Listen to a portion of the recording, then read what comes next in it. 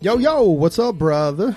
Hey, happy 1 year, man. Happy 1 year, right? We got some exciting stuff coming up in year 2. We're really happy to announce that that we are just signed an ambassadorship program with Schedulicity. Schedulicity is a scheduling app, and they've been kind enough to help us out this next year.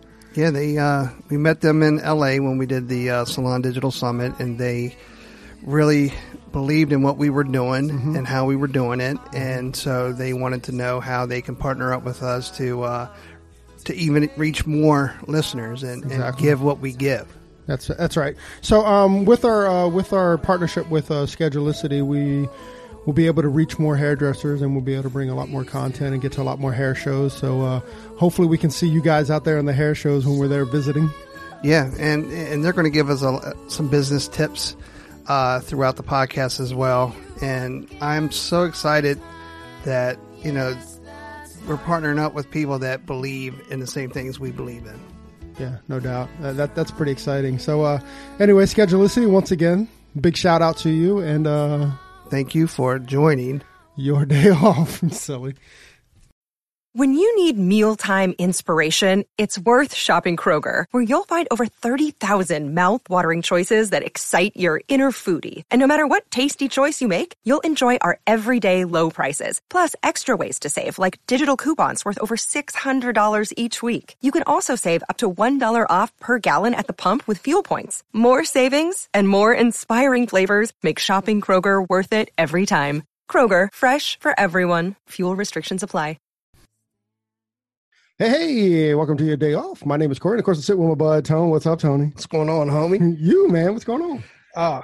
Man, I think this podcast is something I think our listeners have been waiting for, or at least you and I have been waiting for, right? 100% and completely. And just a little insight. So as I scour Instagram or I scour Facebook, I'm always looking for content. And this is literally content that fell into our lap. So I think you Instagram bomb somebody else's interview. That's good. That's 100% the truth, right? 100%. So our guest today is Nina Tullio. I got it, right? Yep, Tullio. Okay. Job. So it's Nina Tullio. And so Nina was actually on a Instagram live interview, and she started talking about what we're going to talk about today. And the name of our podcast today is Are You Ready for the Sweet Life? Sweet spelled SUITE. So Nina is a consultant. She's a motivational consultant. She's inspirational consultant. Yeah. And she's a coach, and she's doing some really, really great stuff for the industry. But what we're going to talk about today is, are you ready to be an independent hairdresser? Are you ready? And if you're not, well, Nina's going to give you the guidelines. Yeah, if you're not, she's going to put things in perspective to, if that's your goal, what to do in order to, how to prep, yeah, right? How to be prep ready for it. and how to be ready for it. So, like I said, I'm completely excited about this. Nina and I have been talking for a couple months, and every time we get off the phone, we have like virtual high fives going back and forth because we're just so excited to bring it to you. So, with no further ado, please welcome Miss Nina Tullio to your day off. Nina, welcome to your day off. Hey guys, how are you? Amazing. How are you? I'm awesome. Thank you so much for having me. I'm excited. Thank you so much for joining us. We're super stoked. Yes. Can't wait to get it started. So before we get into Are You Ready for the Sweet Life? Tell us a little bit more about you. Like, where did you grow up? So I grew up in Bethlehem, Pennsylvania.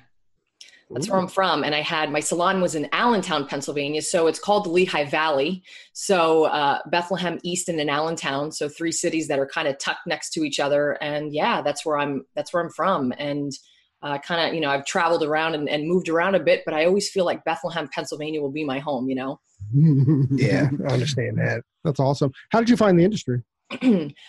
So interesting story. So when I was growing up, I always knew that I wanted to do hair. It was kind of one of these things that was like pulling, it was pulling me in. And then when I was in middle school, I thought, well, I love animals. I love doing hair. So I'm either going to go, this is so funny. So totally opposite. I'm either going to go to school to be a marine biologist, and I'm going to be a dolphin trainer, or I'm going to be a hairstylist, and I'm going to be a salon owner. Like, these were my options. This is what I come up with. And then I remember talking to my mom. So I was never a person that was into school never loved to do homework, never loved to, actually, I just did my homework just to kind of like get me through because I wasn't a good tester. So I'm like, if I do my homework, at least I could be like a C student, right? And kind of float through my high school days. But my mom said, if you go to college, you have to go to school for at least 4 years, and then you're going to have to share a dorm with other girls. And I'm like, huh? Like, I'm like, wait a minute. So I have to go to school for 4 years and I have to share a dorm and a bathroom with like a whole floor. I'm like, I'm out. I'm going to be a hairstylist. So, yeah, that's how What she didn't tell you was that as a hairstylist, you're going to spend the rest of your career with these girls from college, right? Like it's going to be all women in the salon all the time, Right? Yeah, exactly. But you have to live with them, hopefully. Oh my God. So yeah, that's how I decided then, okay, this is what I'm going to do. And I was the first, so I went to my vocational school and I was the first person to sign up in my class. I was super excited about it. I was laser focused even when I was younger. And I just knew that I wanted to do it. And I excelled in my class, although I wasn't great in high school, that just wasn't my thing. But in my cosmetology class, I really excelled because I knew it was my passion. I knew it was my purpose and what I wanted to do. Wow. That's awesome. Well, I mean, lucky us. I know, right? And once again, it's weird to me how similar that story is over and over and over and over again. So many people that struggled in high school then, found cosmetology or found hairdressing or found our industry and just like it became their purpose in their life. Yeah. That's why it's the most amazing industry in the world. Absolutely. Right there, Yes. How many lives have been saved, behind the chair? Yeah. You know what I mean? Yeah. Who can count? I mean, everybody we talk to at some point that, our industry is either, saved them or just kind of gave them their, like you said earlier, their purpose. Mm-hmm. Absolutely. Yeah, for sure. So after cosmetology school, did and I'm assuming it's in what, Allentown or Bethlehem? Yep. It was in Allentown. So I went to Votech. Actually, my vocational school was in Bethlehem, and I was short, I think, like 250 hours when I graduated. So I had to go to school. I went to a private school in Allentown to finish my hours, and it took me forever. So you feel like 250 hours, not too many hours, but I was kind of like him-hawing around, and my mom's like, what is taking you so long to get done with school? Like, you should have been done like 6 months ago.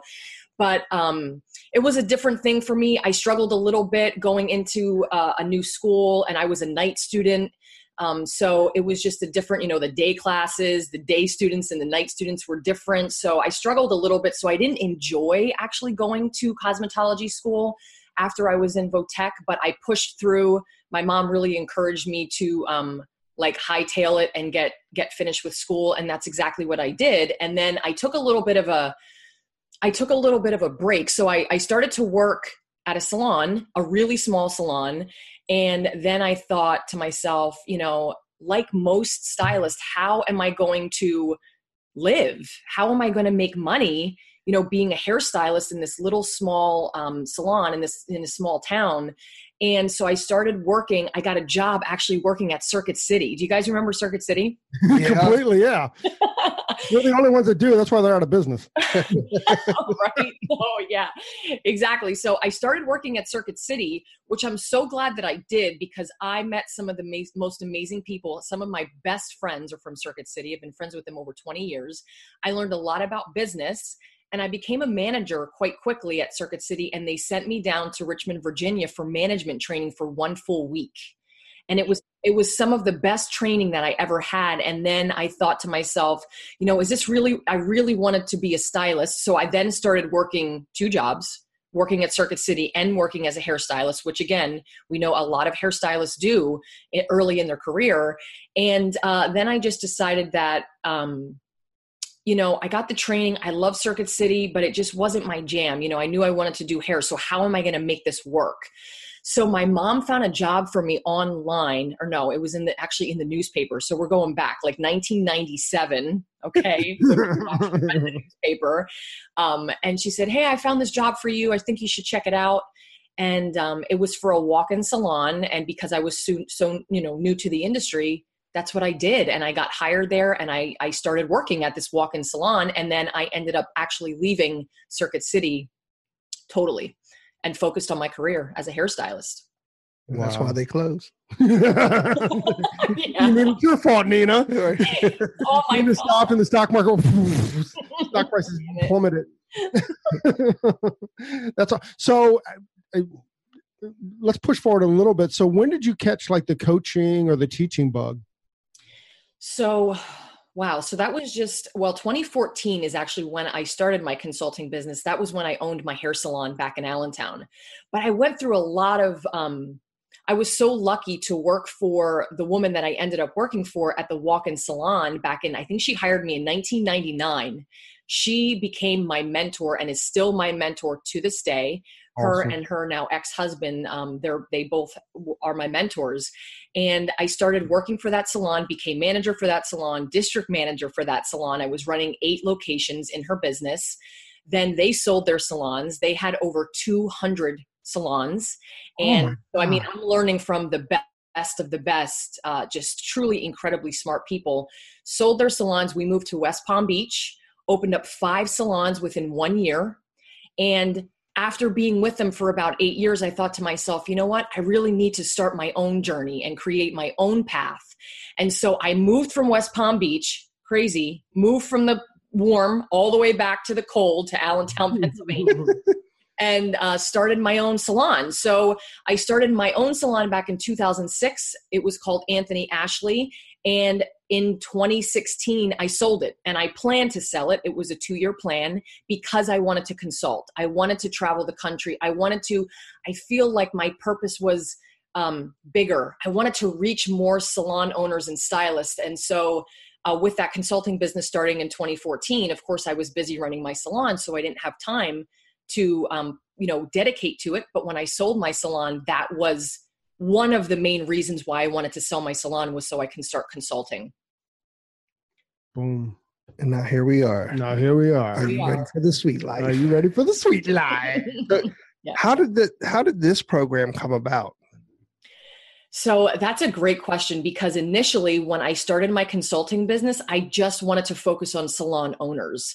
So being from Pennsylvania, I was a commission salon owner. The struggle is real when you own a commission salon, right? So that was my focus. And then it organically started to move in the direction of working then with stylists. I was getting a lot of stylists reaching out to me. And then I started to notice that a lot of renters, chair renters and suite owners started to message me and DM me questions. How do I do this? How do I handle that? And then I started to notice that they were coming to my in-salon workshops. And I thought, you know what?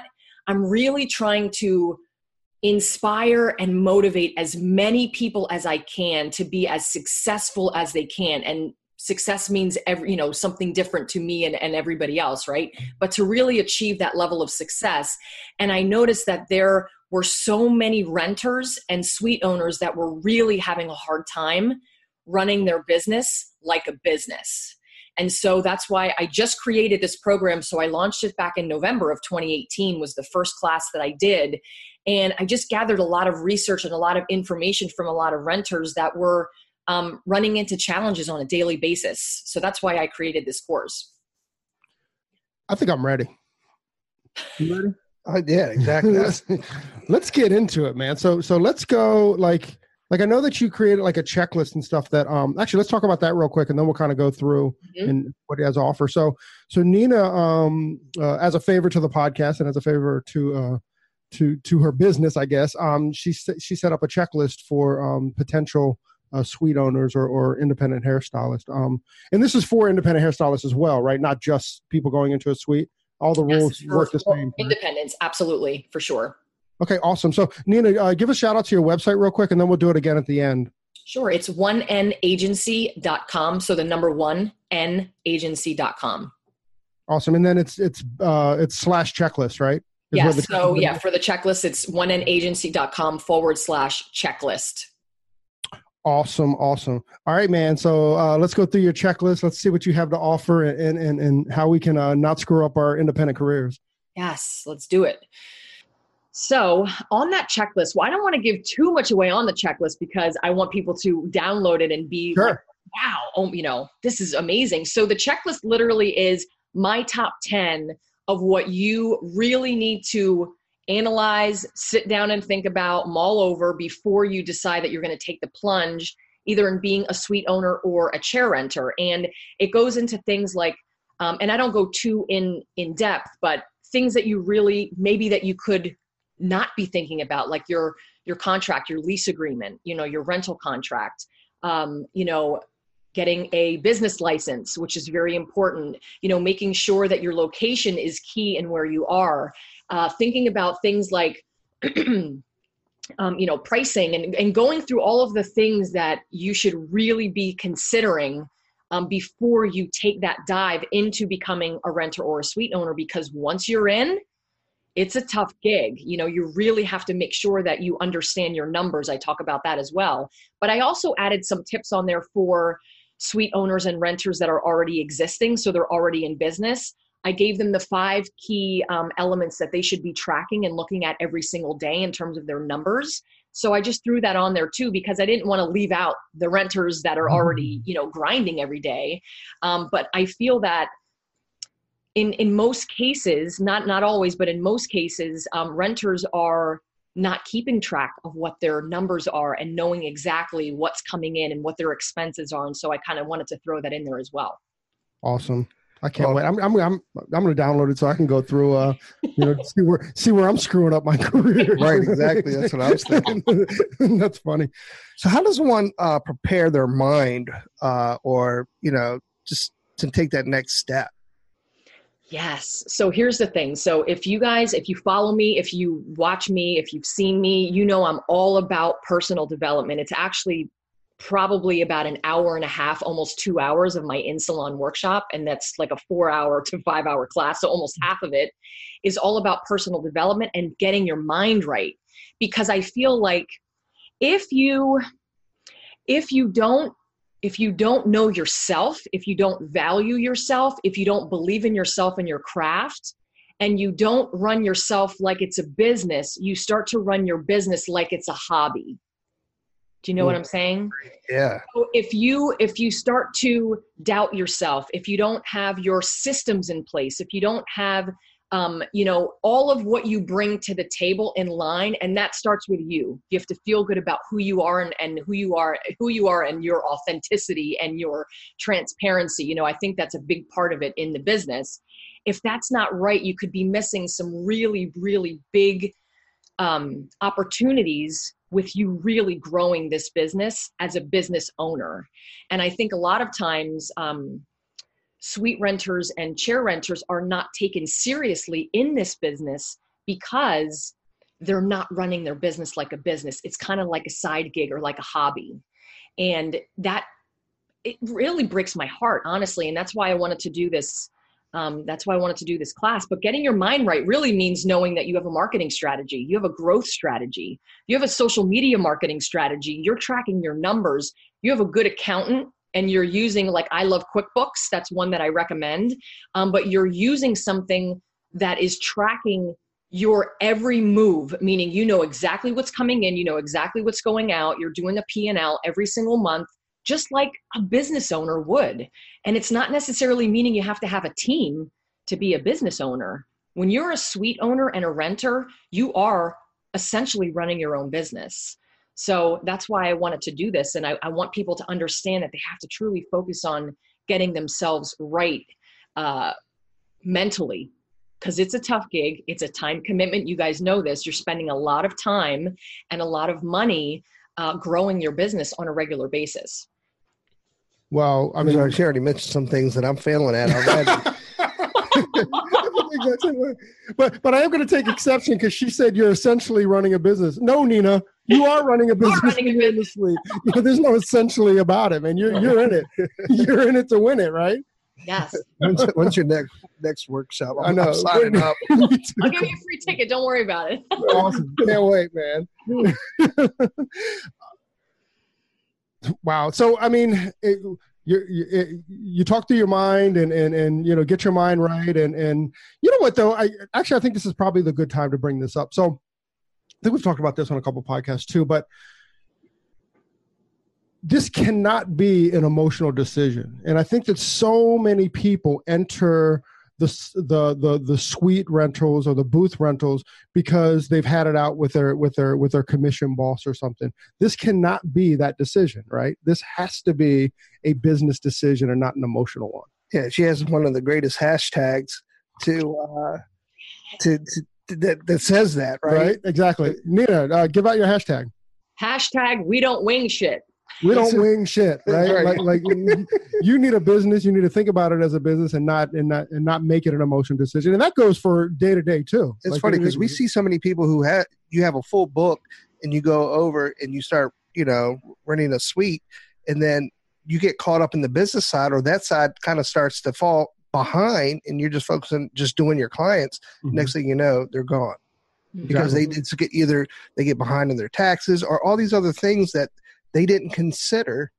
And that's why I love this program so much, because all this, it's going to put all that in a formula for you to make it a lot easier for that transition, to get your mind, and everything in order.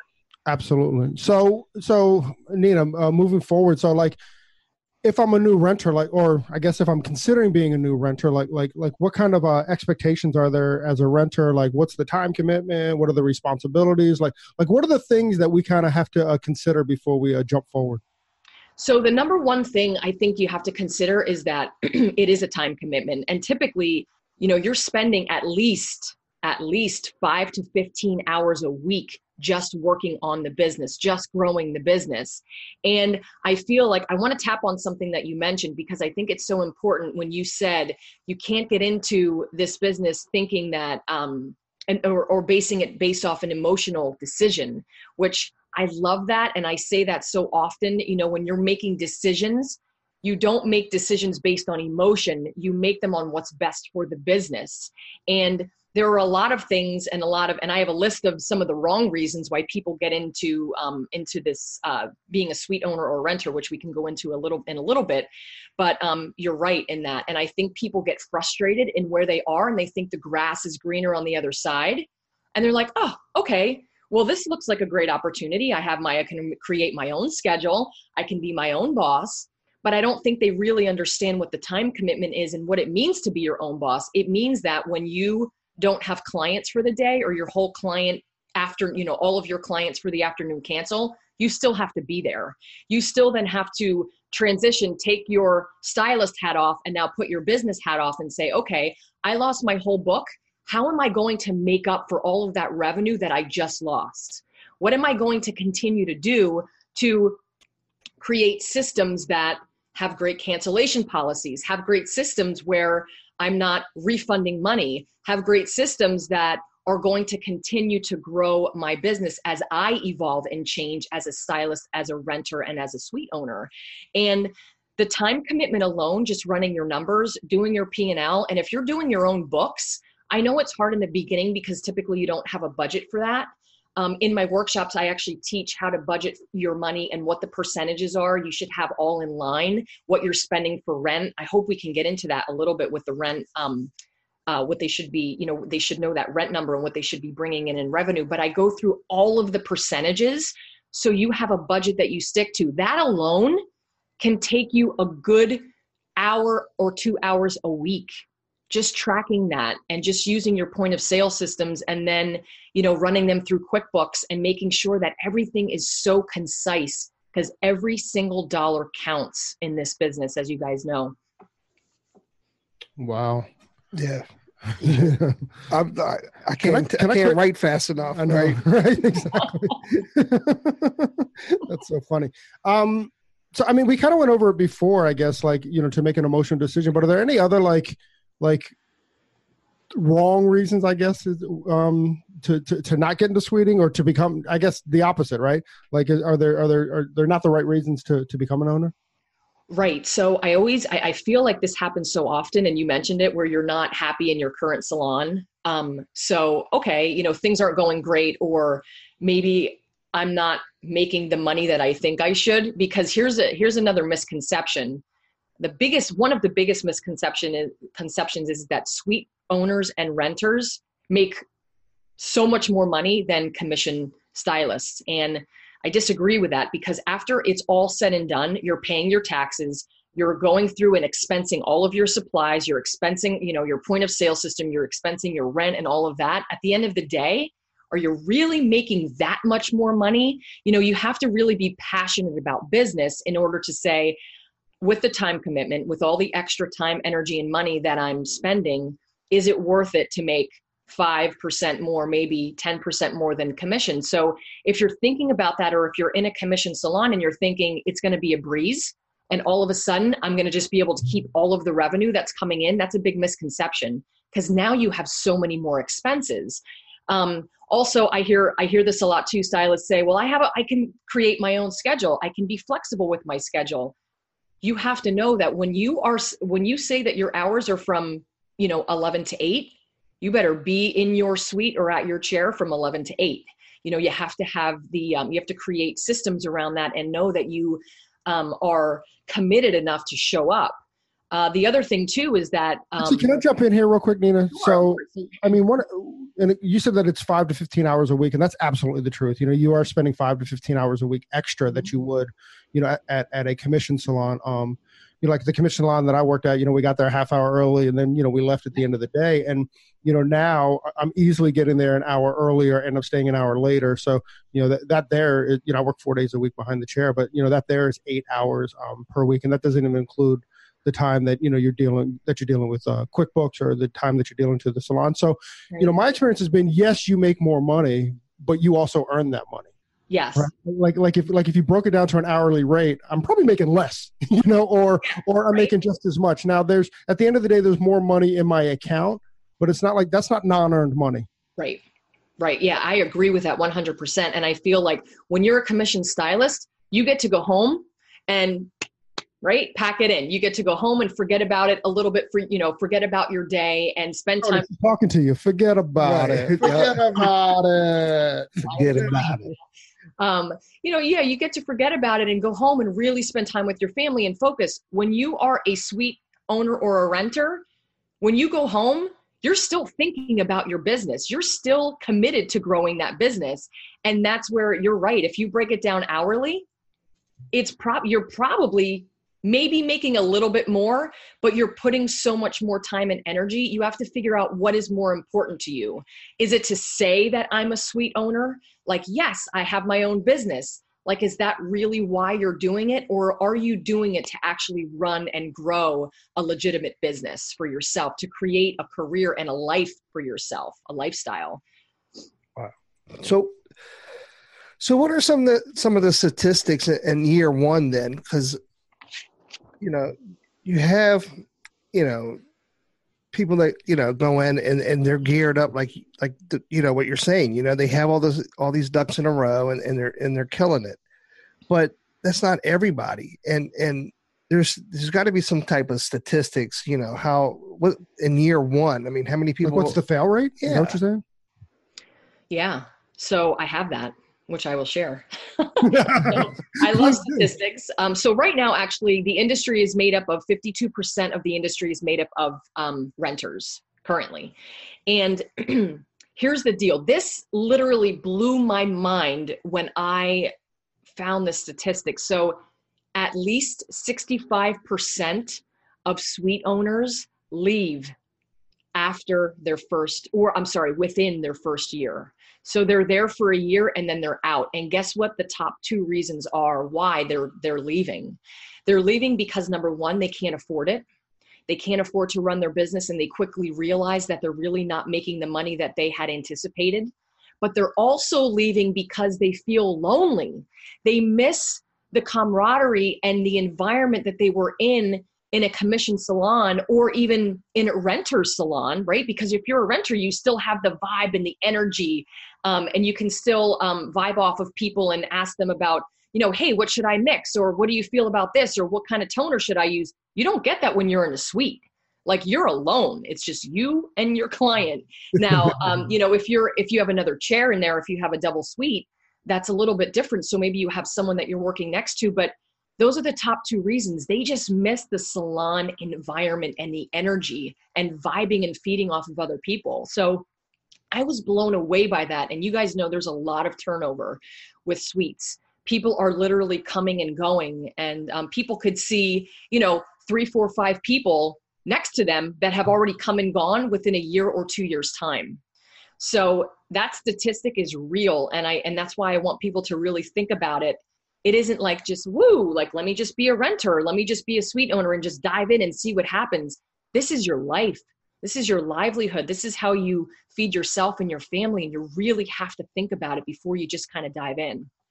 Even with that, with that 65%, Tony and I were not in that situation. Our suite is actually pretty good. Like, we can jump room to room, and we can borrow color, and we can, we can powwow, awesome. Just like the back rooms. That's because before. Half of us all work together before that's the true. pass. That's completely true, Out of the 20 of us that are there, at least 12 or 15 of us have worked together in the past. But also, even going back, and I think, if you're not prepared, to your credit and to your class, if you're not prepared to run it as a business, you are gonna struggle a little bit, and that has to be number one, is treat your business as a business, right? Absolutely. So the number one or the biggest cost is going to be the rent. Yes. You mentioned earlier, you're going to get into that a little bit. So yeah, this is my most excited time of the podcast. Let's talk numbers, Mama. I love it. Yes, I love talking numbers.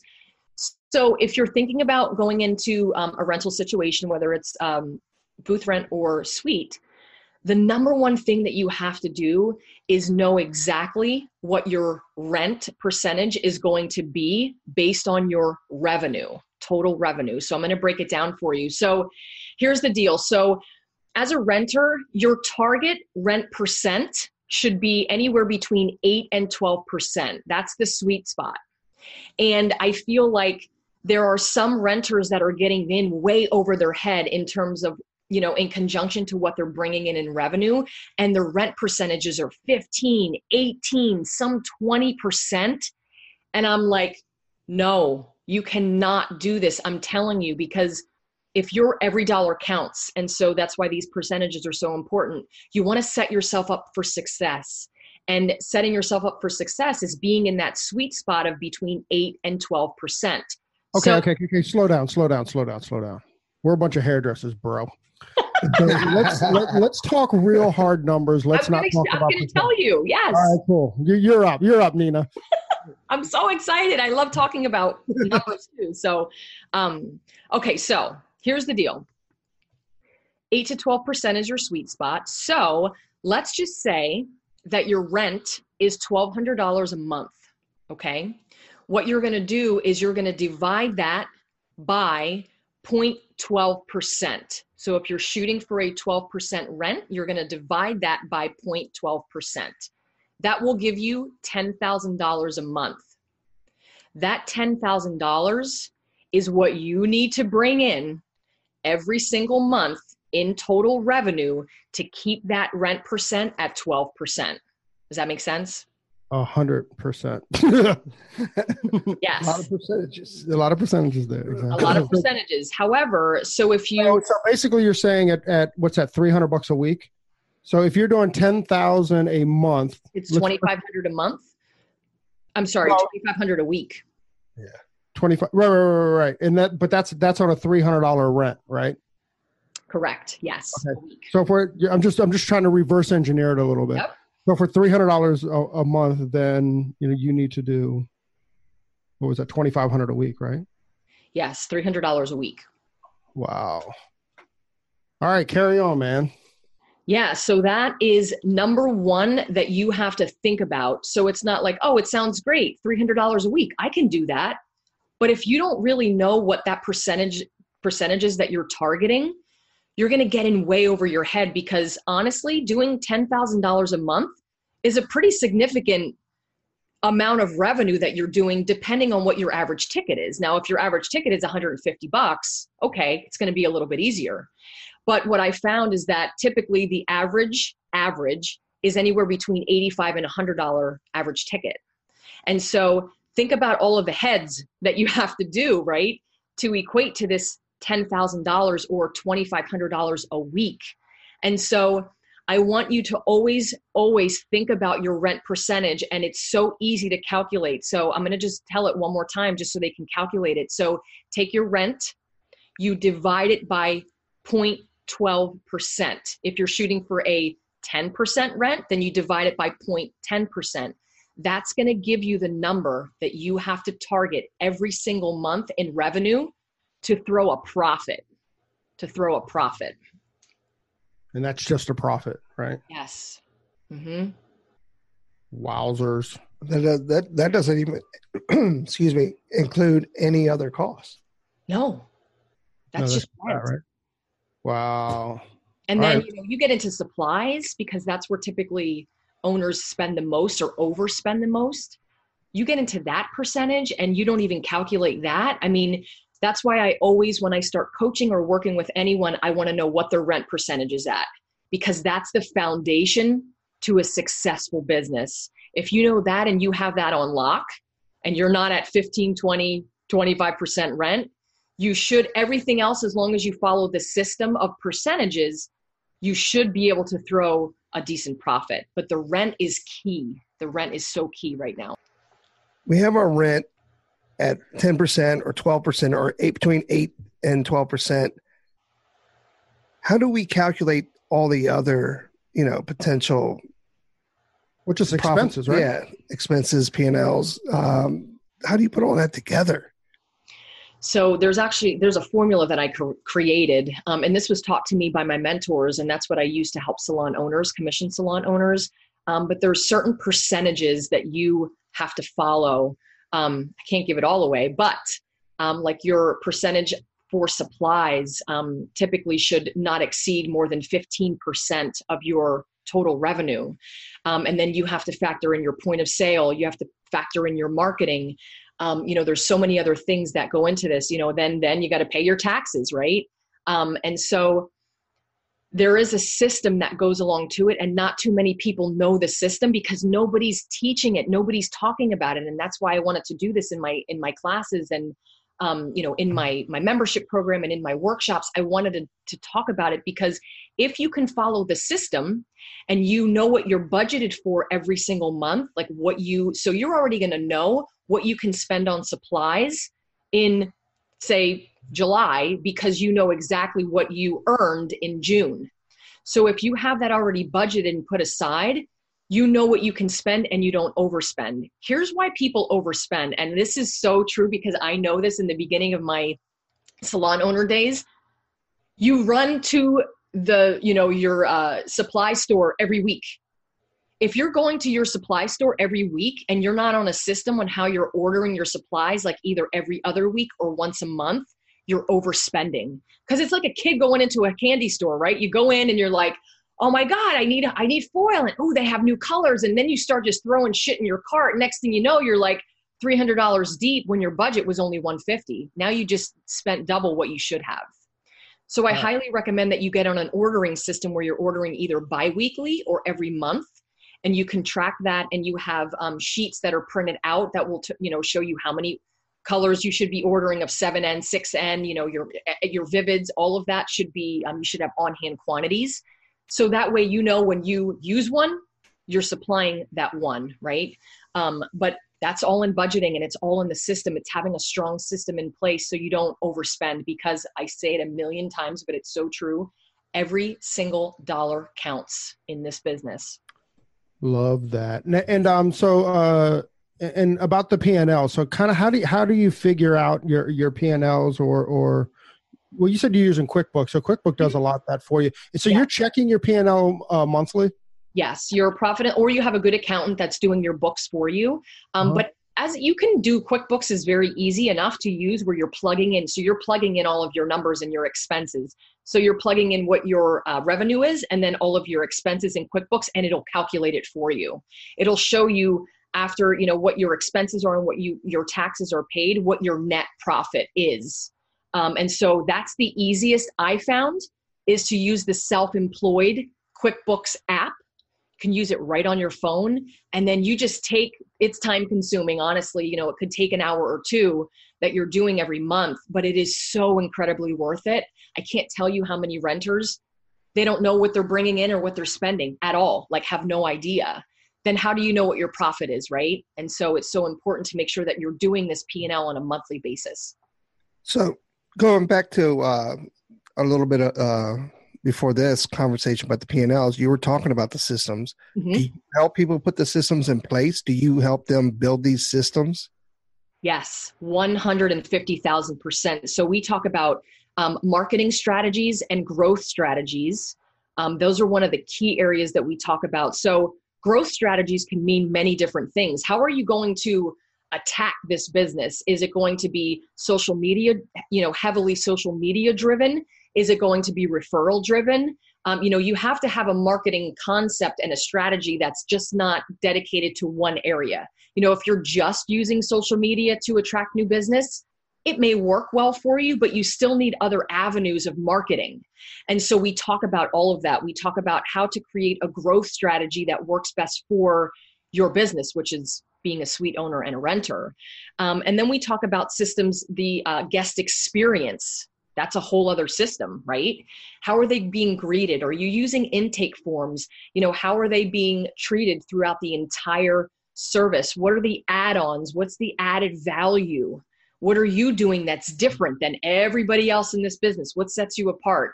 That's a whole other system. And then how are you following up with them? You want to make sure that you are in front of your guests when they're not in your chair, so they don't forget about you, because clients they get swayed, right? They see shiny things and they're like, "Ooh, I see this person on Instagram and I love their work. Maybe I should go see them." You want to make sure that you're in front of them and you're communicating with them on a regular basis. So you should be sending out email marketing campaigns at least once or twice a month to let them know, like, "Hey, I'm here," giving them tips and tools and tutorials and educating them while they're not in your chair. So those are some of the systems. Then we go into tracking, we go into numbers, we go into the percentages that I mentioned, what your percentages should be every single month in order for you to throw a profit. And it's so heavy duty. And then the personal development side too, about getting yourself right and really believing in yourself so you can provide the best experience for your clients. I don't know if we're going to go into this, but I hope we can. Two things that are missed before people take the plunge into becoming renters. Can we talk about that for a quick second? Hey, dude, this is your podcast. Your podcast. We're visiting your podcast. So 2 things that I have found in all of my research that renters miss before they go into this is they miss calculating how much revenue they're going to lose when they leave their current situation, their current salon, and go into a suite or a rental situation. You're talking about like when you lose clients. So is it different than the the rule that we've heard our entire careers is either 80-20 or 70-30. Are those the same rules so you'll keep 70% of your clientele but you'll lose 30%? Yes, so that's what I calculated on, is about 30%. It could be more, it could be less, depending on your location, depending on your pricing, right? Depending on the value that you're providing. Why would someone want to go follow you if they're comfortable where they are? So calculating that. So what I want you to do is, if you're thinking about taking the plunge here, take what you're doing in revenue and take 30% off the top. And now make sure that your rent is aligned with that number. Don't go in thinking like, yes, I'm going to keep all of my clients. Every single one of them is going to follow me, because that's not being realistic. Mm-hmm. I think part of being a good business owner is being realistic and setting up true expectations and goals for yourself and not living in a fantasy land. And so knowing that you're going to lose 30% off the top, that's where you calculate that rent percentage. Because if you think you're bringing in 10,000 and you're not, you're bringing in less than that, your calculation is going to be all screwed up. So I want you to set yourself up for success. So that's the one. Okay. This is being a salon and being a suite owner, and people come in all the time, wanting to explore it or whatever. And one of the pieces of advice, and by the way, you're totally allowed to say you're a moron, but one of the pieces of advice that I give is that when you start your salon, that's the time to do a bump in charge as well. And my philosophy is, or my thought is that those that follow you are your true fans. So they're not going to care about like a small 5 or 10% increase. Right. And it'll help offset some of that 30% as well. Right. So yes. So here's the thing, and you're not a moron. Yes. That's the first time that's ever been said. So here's the deal. And so I'm glad that you did that because it's a segue into pricing. So, and there's a lot of, I don't want to say controversy, but there's a lot of talk about, should I raise my prices when I move into a suite? Should I keep them the same? What should I do? Here's the deal. And this is another thing that stylists miss. So this is perfect. You have to understand what your price is per minute and how let's get deep right now, because here it is.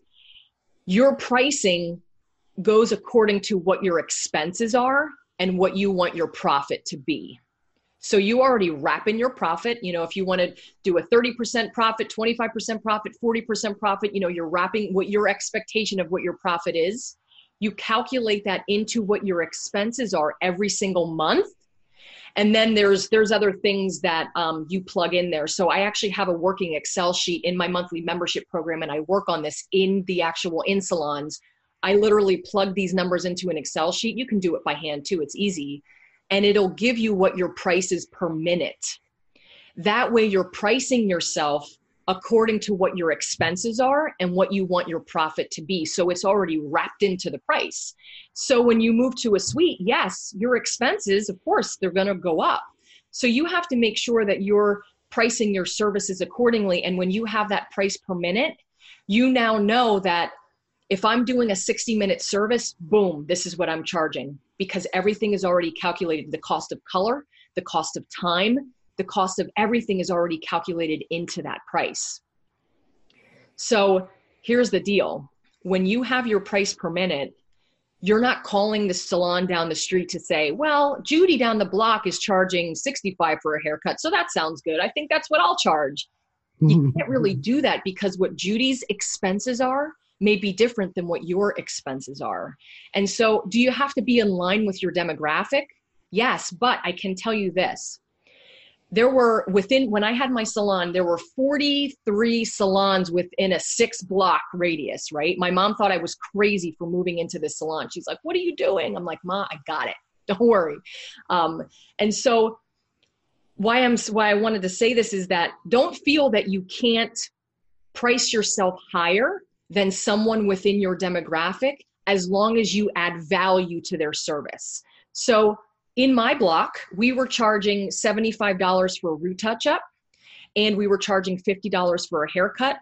Literally down the block, so that's $125 for a root touch-up and a haircut. Down the block, they were charging $90. Down the block. Now that's a pretty significant difference in price, right? But the reason, and we were a very, very busy salon. I had a great team too that really hustled and worked hard, and they understood, they got it. Like, they really put their time and energy into it. But the reason why was because we were a little bit different. We provided we had natural based color. We had our systems in place in terms of how they were being treated. We did, hot towels and lavender oil and hand massages, and we gave them chocolate when they checked out. And we really took the experience to the next level. So they didn't mind paying that difference in price.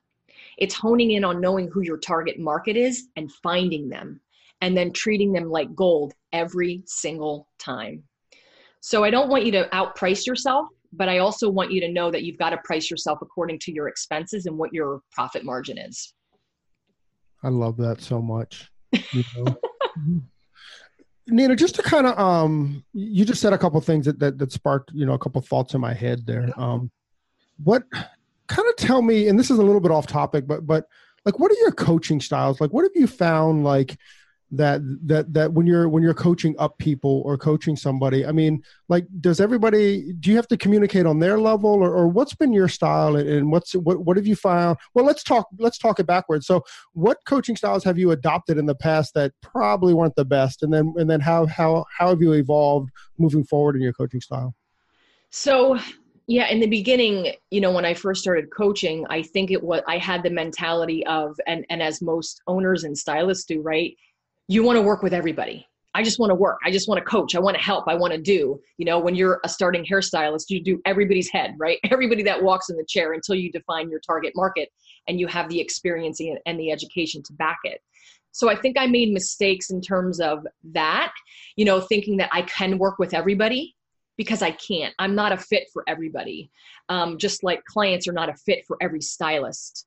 So what I learned to do is really hone in, again, who my target client was as salon owners and stylists.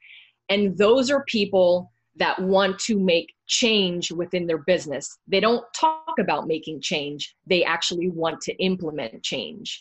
And so I have people all the time who say, I'm not doing this. We're not hitting profit. We're not, my team is not working, but. Okay, so let's talk about how we can implement some of these changes. Are you willing to do it? They say yes. And then when we get into it, they're like, I don't know. I'm scared. What if people leave? Or, that makes me a little, I've changed my style a little bit, and I've gained the confidence enough to say, you know what, we may not be a fit. If you don't want to implement change, and listen, I'm not saying do everything I tell you to do, because I'm not like God here. I'm just saying do 90% of it. And so I think that's what I've learned. And I don't adapt my style because I am who I am. I think people want to work with me because I am authentic and I'm true always. I speak the truth and I don't sugarcoat things. But I also work from a very compassionate space, and I understand what it's like to struggle. As a salon owner, I almost closed my business twice within my first 5 years.